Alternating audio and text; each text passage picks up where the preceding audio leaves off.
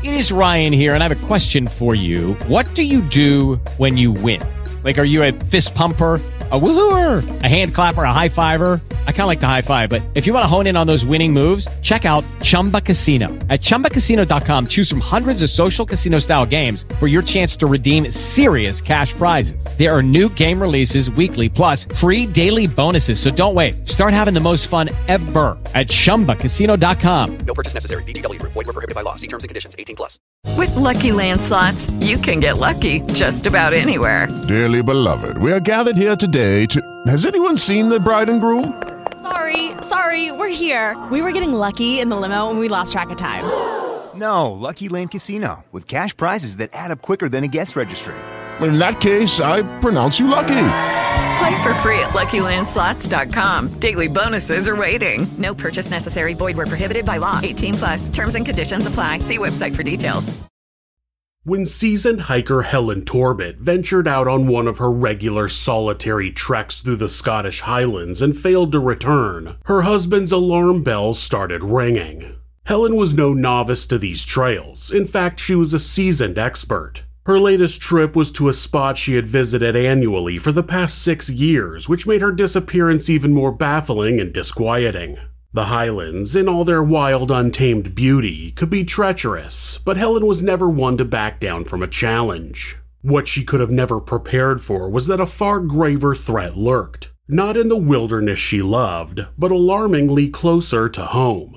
This is Monsters.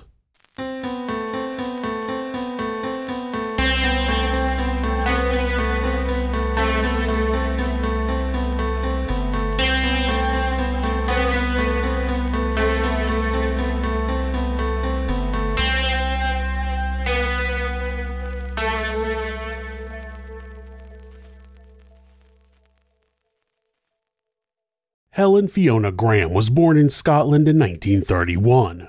As a child, she was a talented musician and she loved the great outdoors, both passions which she would pursue for the rest of her life. In the late 1950s, Helen met Thomas Torbett, who was a gynecologist working in Glasgow's Southern General Hospital. On the side, Thomas worked as a district court magistrate while Helen earned her living as an instrumentalist and later as a writer. Helen was well known for her articles about the Scottish Highlands, which were regularly published in the Great Outdoors magazine. In their spare time, Thomas and Helen shared a love of sailing, and she was qualified as a yacht master.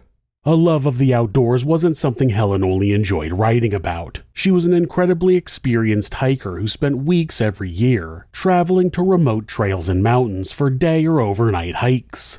In fact, Helen was so skilled and knowledgeable about the climb she undertook that she even made corrections to survey maps in the areas she hiked. She also co-wrote a book about Scottish Grahams, which is the name given to hills in Scotland that are between 609 meters and 762 meters high with a drop of more than 150 meters on all sides. This is equivalent to hills that are more than 2,000 feet and less than 2,500 feet. Before Helen wrote the book, the hills were called Marylands, but due to some confusion between the names of different sized hills, Helen and her co-author began labeling them as Grahams in honor of her maiden name. Helen wrote the book as a guide to others who wished to climb one or more of the hundreds of Grahams just like she had been doing for years. After Helen and Thomas retired and once their only son was grown and living his own life, she devoted herself to exploring more and more of the largely untouched Scottish countryside.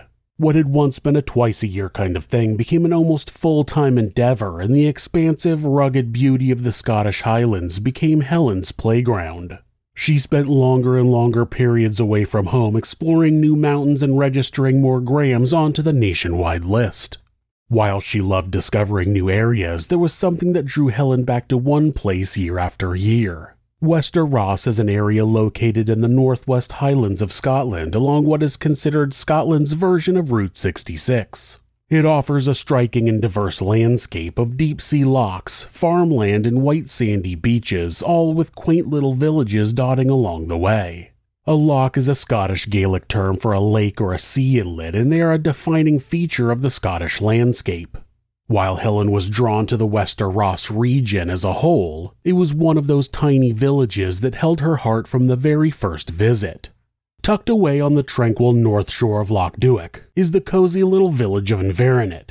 Inveranet has less than a dozen houses, and the majority of its residents are age 40 and above. It's the kind of place where everyone knows everyone, and their business. This secluded location and small-town charm make it an idyllic retreat for those seeking peace and solitude. For 6 years, Helen had been coming to Inveranet just for that. On her first trip, she had discovered the charming Grennan House, which quickly became her favorite bed and breakfast. The guest house was a modern bungalow set on extensive and well-maintained gardens. On one side was a road and the other was a pebbled shore to the loch. Needless to say, the setting was picturesque. The accommodations were comfortable, and the homely and welcoming atmosphere was the perfect place for Helen to rest between hikes.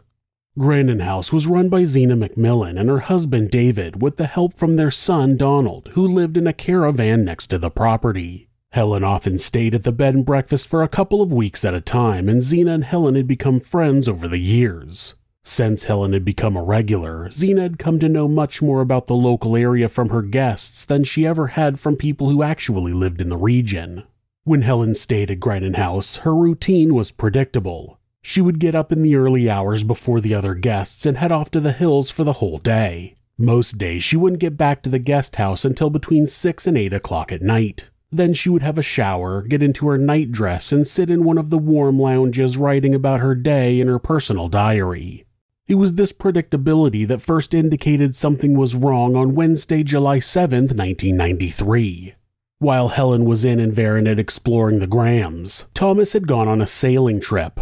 Thomas didn't enjoy the mountains in the same way Helen did. He preferred the high seas, and while Helen had once been a keen sailor, recent health issues meant she wasn't as confident on a boat anymore. So Helen and Thomas harmoniously agreed that they would pursue their passions separately but at the same time.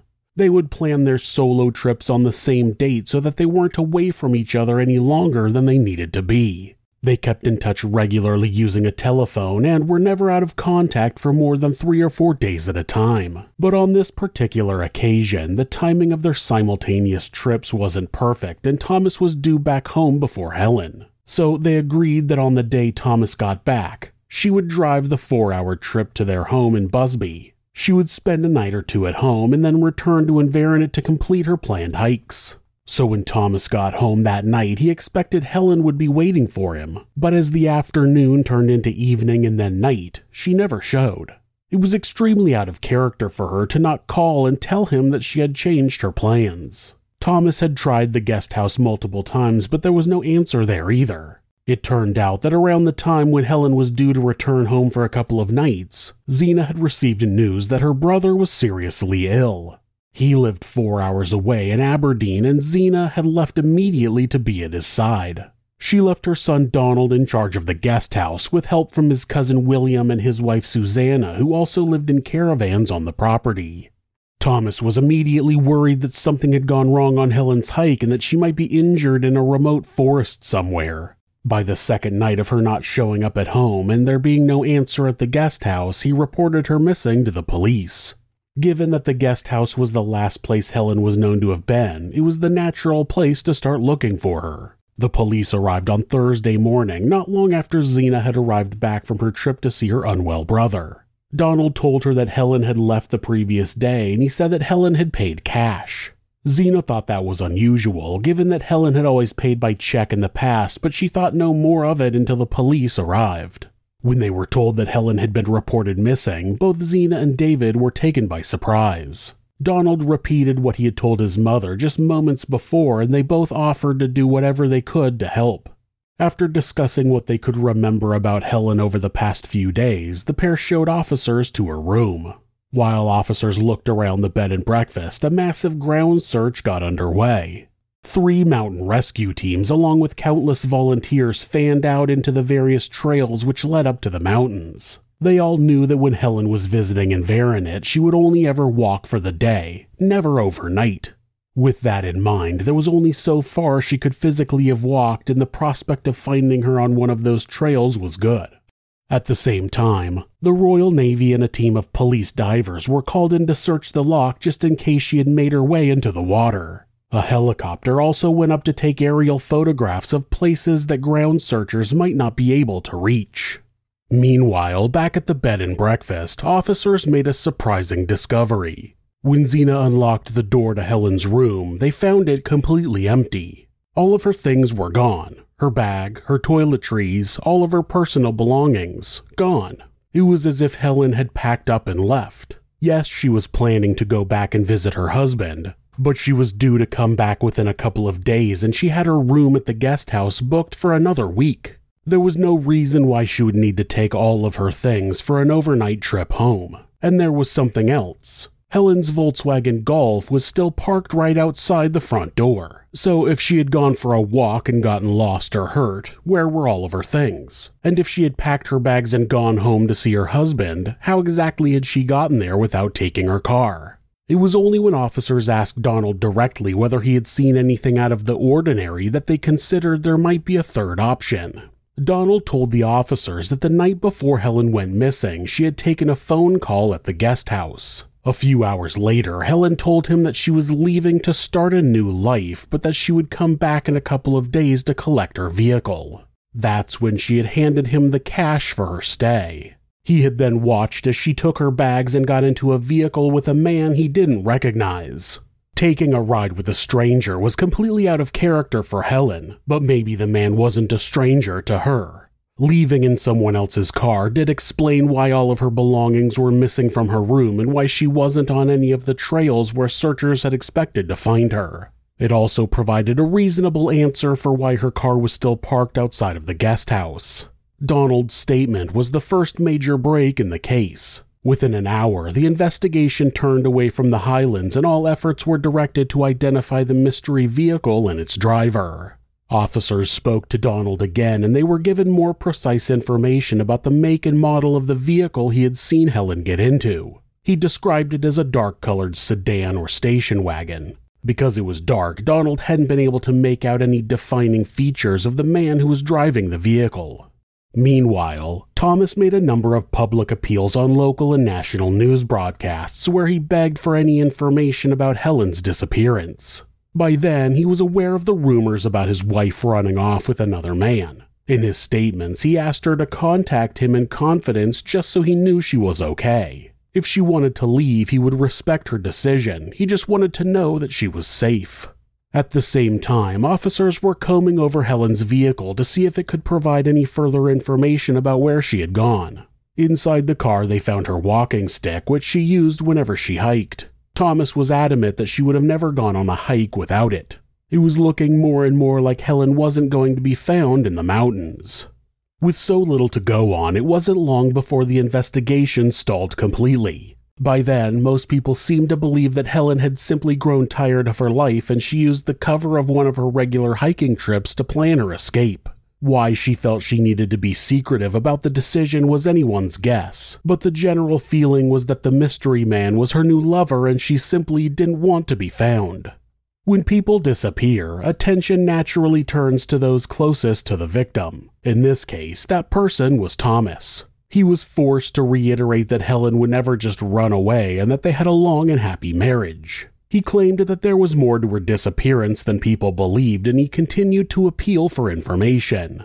During the course of the investigation, officers spoke to friends and neighbors of the couple. Not one of them could think of any reason why Helen would want to leave. However, the speculation about Helen's supposed secret life or terrible marriage was reignited when Thomas put their family home up for sale just a couple of months after she went missing.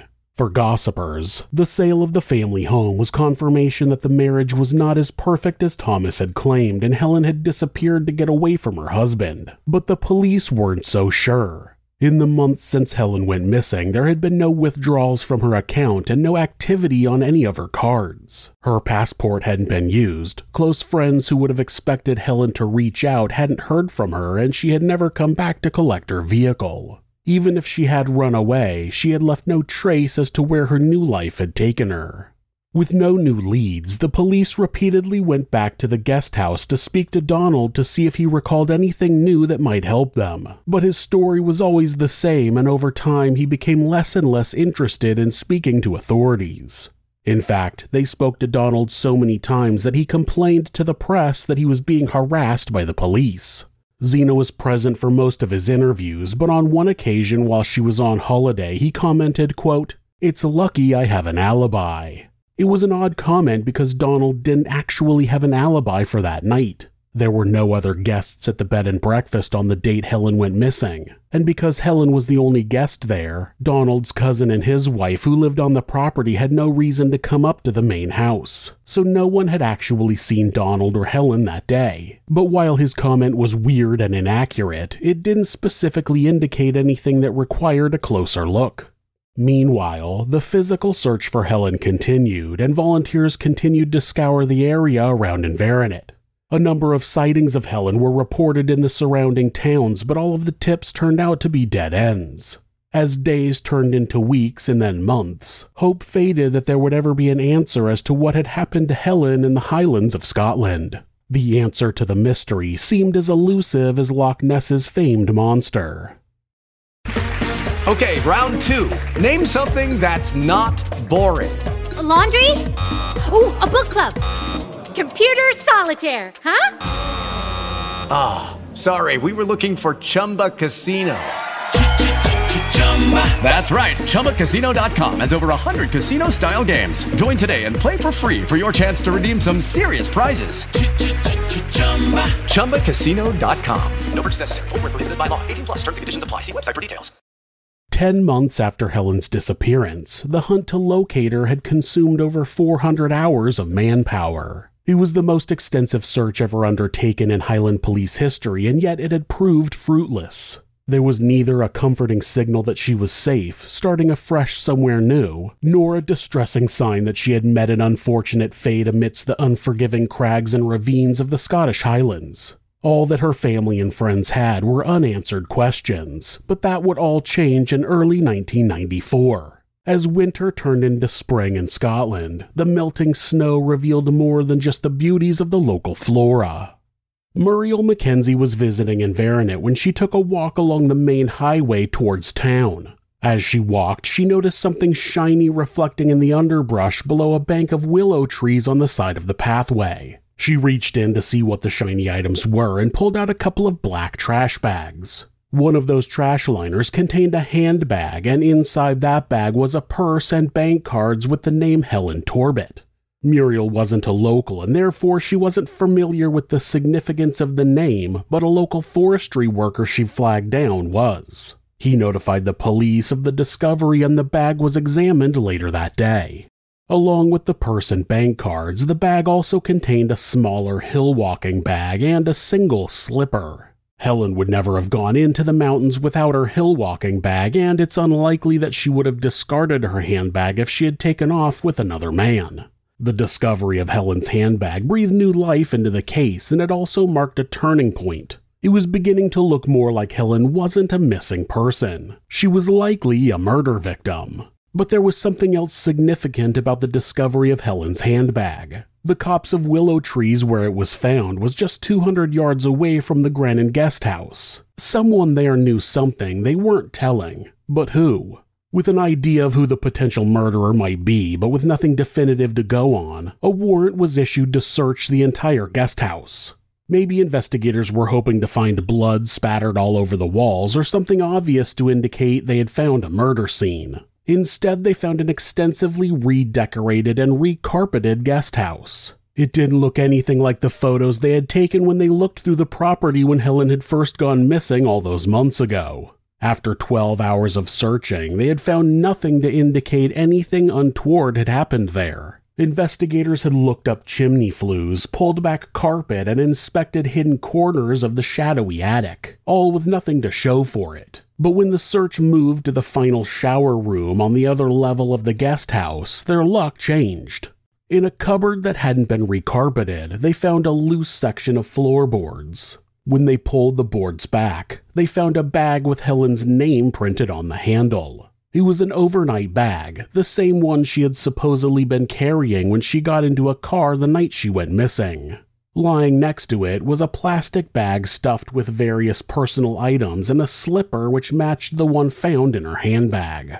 When the overnight bag was taken back to the station for examination, investigators found a single clue which would turn the case on its head. Inside the bag was Helen's personal journal, the same one she wrote in every night.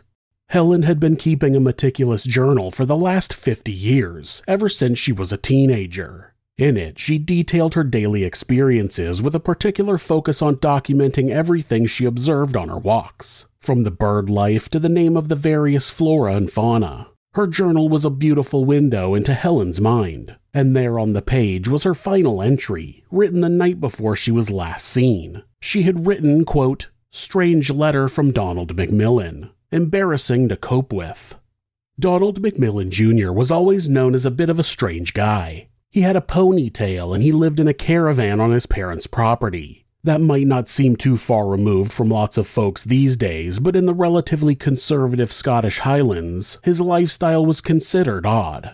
Donald had once served in the military as a tank driver, but he had been discharged after serving 6 months in military prison for going absent without leave. Ever since he had returned from the service, he had lived in the caravan at the back of his parents' bed and breakfast. They didn't necessarily need the help, and they tried to encourage Donald to get a real job, but he never lasted more than a couple of months, and he would soon be back needing their financial support again. But that wasn't what made the locals, in particular women, think he was a weirdo. Rumors in the town were that Donald was a stalker and a peeping Tom. Multiple women said they thought they had seen Donald looking through their curtains at night. Others said he wrote them letters and gave them gifts of perfume which had belonged to his mother. No one had ever reported Donald to the police, and he had never been caught peeping, but still, the local women were wary of him. With the discovery of the journal and the fact that Donald was the last person to have seen Helen, it seemed highly likely that he had some information about why her bag was found under the floorboards at the guest house. On the same day the bag was found, Donald was brought into the station for questioning under suspicion of murder. At the same time, officers searched Donald's caravan. Inside, they found various pairs of women's underwear and stacks of pornographic magazines. Inside the pages, the women in the pictures had strange markings with various numbers written on them. The youngest women in the pictures had lower numbers, and the women who appeared to be older had numbers as high as 400. What they had just discovered was Donald's own personal rating system. The higher, the better. See, Donald liked older women, so much so that he admitted he was obsessed with them. He clearly had some mommy issues, but at least it's a nice change from the child-loving psychos I tend to talk about. During questioning, David stuck to the same story he had repeated numerous times before. He had seen Helen leave, she had told him she was going to start a new life, she paid in cash and said she was going to come back for her car. Once again, he claimed that the police were harassing him and that he had nothing to do with Helen going missing, and he repeated his comment about having an alibi. But during his interview, Donald did confess to one thing. When he was confronted about the stacks of porn from his caravan, he admitted that he was the peeping Tom that women in the town whispered about. He claimed that he only bothered if the woman was older. He had no time for the young ones. On top of that, Donald liked to steal women's underwear from their washing lines. But he didn't just hide it in his drawer and pull it out on special occasions. No, Donald would wear the lingerie underneath his clothing during the day. Apart from the rumors about Donald's creepy stalking, no one knew what he really got up to in his spare time. If they had, they would have been more than just creeped out. By the time Donald made that confession, the investigators were convinced that he knew more than he was letting on about Helen's disappearance. But no matter what they said, Donald refused to admit to anything else. Investigators had always suspected there was more to be found on the land around the guest house, but with Donald keeping quiet, they had to come up with other ways to search the area. But where to start? Given the rugged terrain on one side of the property and a deep loch on the other, Helen could be anywhere. By then, investigators were convinced there wasn't going to be a positive outcome. They knew they were looking for a body. If Donald had taken Helen's body up into the dense forest, there was little hope of finding her. There simply wouldn't be enough manpower to make a thorough search of the area, and if she had been dumped into the loch, she would likely never be found. It was too deep, too dark, and too cold to thoroughly search. Plus, 10 months of moving currents would likely have moved her from wherever she had been left. While the prospect of finding Helen after all that time was slim to none, Investigators weren't prepared to give up yet. They brought in high-tech radar equipment to scan for abnormalities beneath the surface of the soil, and they sent yet another helicopter up to take photos of the area from above. The septic tank at the guest house was also examined. After another week of searching, there was still no sign of Helen. Meanwhile, the ongoing police presence on their land as well as the intense media coverage was taking a toll on Donald's parents. They had initially defended their son and had even joined him in calling out police harassment, but as the weeks wore on, they were beginning to realize that it was likely he could have been involved in Helen's disappearance. Finally, after much encouragement, they agreed to go and speak to Donald in jail to see if they could get him to admit what he knew. The day after Donald's mother and father visited him in jail, he drew a simple diagram of the bed and breakfast. On the map, he marked a spot a few yards away from the back door. He told the investigators that under a pile of logs and metal and a thin layer of dirt, they would find what they were looking for. The next day, a forensic tent was set up over the area, and layer by layer, scoop by scoop, the soil was removed and put through a sieve. Under less than 12 inches of dirt, they found the decomposed remains of Helen Fiona Torbett. She was wrapped up in bandages like a mummy, and her hands and legs were tied together. Her mouth was also covered with packing tape. She was still wearing the nightdress she usually slept in, which had been cut up the middle. Her killer had obviously tried to rape Helen before taking her life. Despite the decomposition, the medical examiner was able to determine that her cause of death was manual asphyxiation by smothering. She had suffered 7 fractures to her ribs and several blows to her head and body. The medical examiner concluded that Helen had her hands tied behind her back and was put into a face-down position with a gag in her mouth. Her killer had then knelt on her back and had her face down into a pillow. She would have lost consciousness after 2 minutes and died between 4 and 6 minutes later. After the discovery of Helen's body, Donald was immediately charged with her murder. For the first time, his story changed, and he admitted that he had been the one to kill Helen, but he claimed that it was all a mistake. She had gotten angry at him for no reason. When he had tried to calm her down, he had accidentally killed her. You know, he accidentally pushed her face into a pillow for at least 6 minutes. An accident.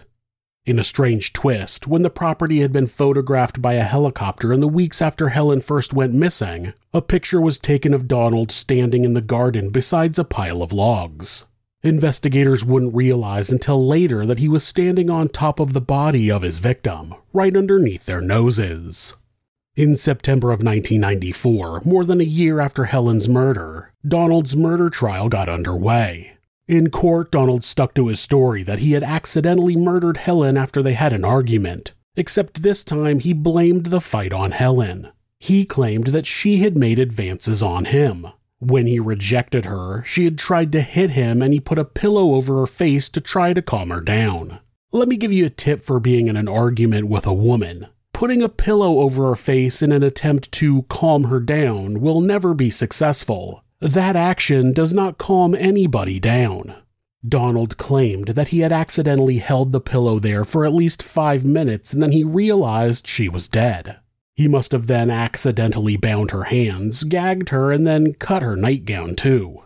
He then claimed that he had covered up her death because he was afraid of what would happen to him.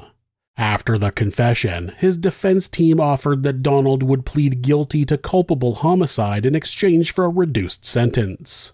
The proposal was rejected by the prosecution. Donald's mother Zena testified for the prosecution during the trial. She told the court that she often left David in charge of the guest house when she had to go out of town and there had never been a problem before.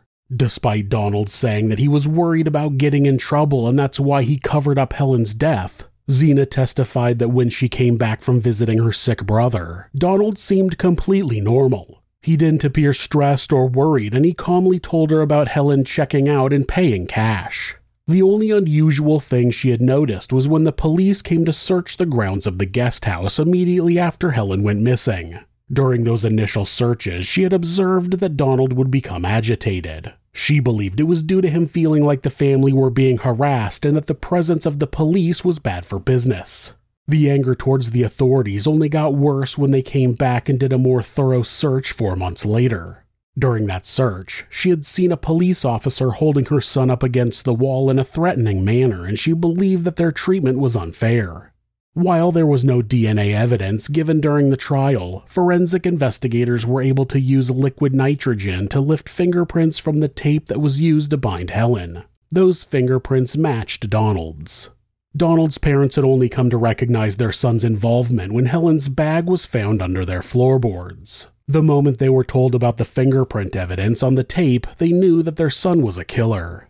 On the other side of the case, the prosecution argued that there was no evidence to indicate that Helen's murder was anything other than a sexually motivated attack. They told the court that Donald had propositioned Helen, likely with the letter she referred to in her journal. Helen was a married woman, and this proposition from a much younger man who was the son of one of her friends would have made her deeply uncomfortable. When she rejected his advances, Donald reacted violently. He tried to rape her, and during the altercation, he strangled her.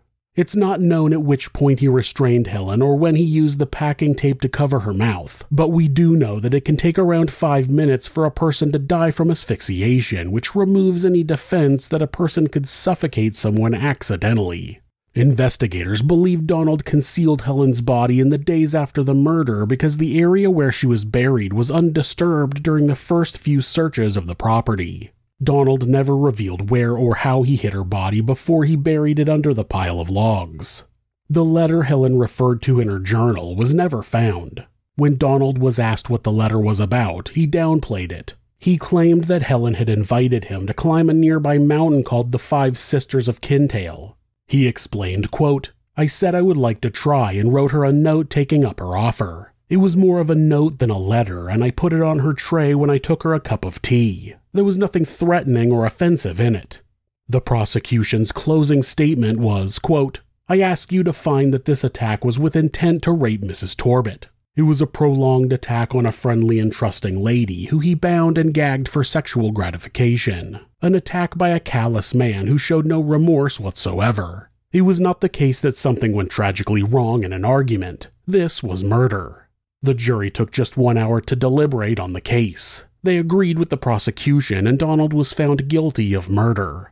Thomas was advised to stay away from the trial given the gruesome nature of the evidence which would be presented about his wife's final moments. Unlike many family members of murder victims, Thomas chose to heed the advice and he didn't attend the trial. The media took that as a sign that his perfect marriage had been anything but. Even though it was clear that Helen had been murdered and that she hadn't run off with a lover like they had printed so many times while she was missing. They took it a step further when throughout the trial, the media took it upon themselves to inform Thomas of every sordid detail of what was done to Helen.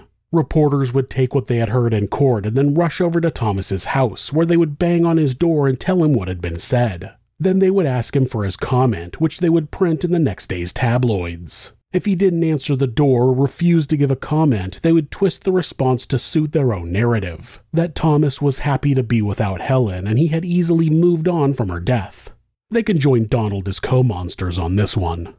Ultimately, Donald was sentenced to life in prison. However, in 2003, a new sentencing law was passed which was intended to transition the system away from life sentences to minimum terms of imprisonment. Lawmakers believed the change was necessary from a human rights perspective. As soon as that law was passed, Donald appealed his sentence and he was given a new hearing. Again, he argued that Helen's death had been an accident, and thankfully, again, the judge determined that her murder was anything but accidental. The judge commented, quote, "It was a sexually motivated assault and you must have subjected the victim to a terrifying ordeal." He set Donald's minimum term of imprisonment at 15 years. While in jail, Donald became somewhat of a professional informant and he snitched on a number of other prisoners. While that seemed to please people on the outside, on the inside it was a different story. If you've ever heard the saying, "snitches get stitches," well, that's what Donald lined himself up for. In early 2007, he found out he was going to be transferred from Saucton Prison to Shotts Prison. It turned out that his new prison was also home to a number of inmates who he had snitched on. It didn't take him long to realize that the new prison might not be the safest place for him, and he told his family that he was scared for his life. On February 12, 2007, Donald was found dead in his cell. It was determined that he had died of a heart attack, maybe frightened to death. The shame of what Donald had done meant his family were forced to leave Inveronaght after the trial. The guest house was sold and continues to operate today. He may be dead, but the charming Scottish Highlands will forever bear the scar of Donald's monstrous deeds. If you're the victim of domestic abuse, please reach out to someone for help. Please talk to your local shelter or call the National Domestic Abuse Hotline at 1-800-799-SAFE. That's 1-800-799-7233. Or you can go to thehotline.org to chat with someone online. This website is set up so that, at any time, hitting the escape key twice will take you to a Google search page. That way, if your abuser is nearby, you won't get caught seeking help. If you're having feelings of harming yourself or someone else, or even just need someone to talk to, please contact your local mental health facility. Call 911 or call the National Suicide Prevention Hotline by simply dialing 988 in the United States. They're available 24 hours a day, 7 days a week, and will talk to you about any mental health issue you may be facing. If you are a member of the LGBTQ+ community and suffering from discrimination, depression, or are in need of any support, please contact the LGBT National Hotline at 1-888-843-4564 or go to lgbthotline.org. Thanks so much for letting me tell you this story. If you enjoyed it, subscribe on whatever platform you're on, hit like, rate us, or leave us a comment. You can check out our other show, Somewhere Sinister, on YouTube or anywhere you listen to podcasts. If you'd like to support the show, check out our merchandise at thisismonsters.com. The link is in the description. Thanks again, and be safe.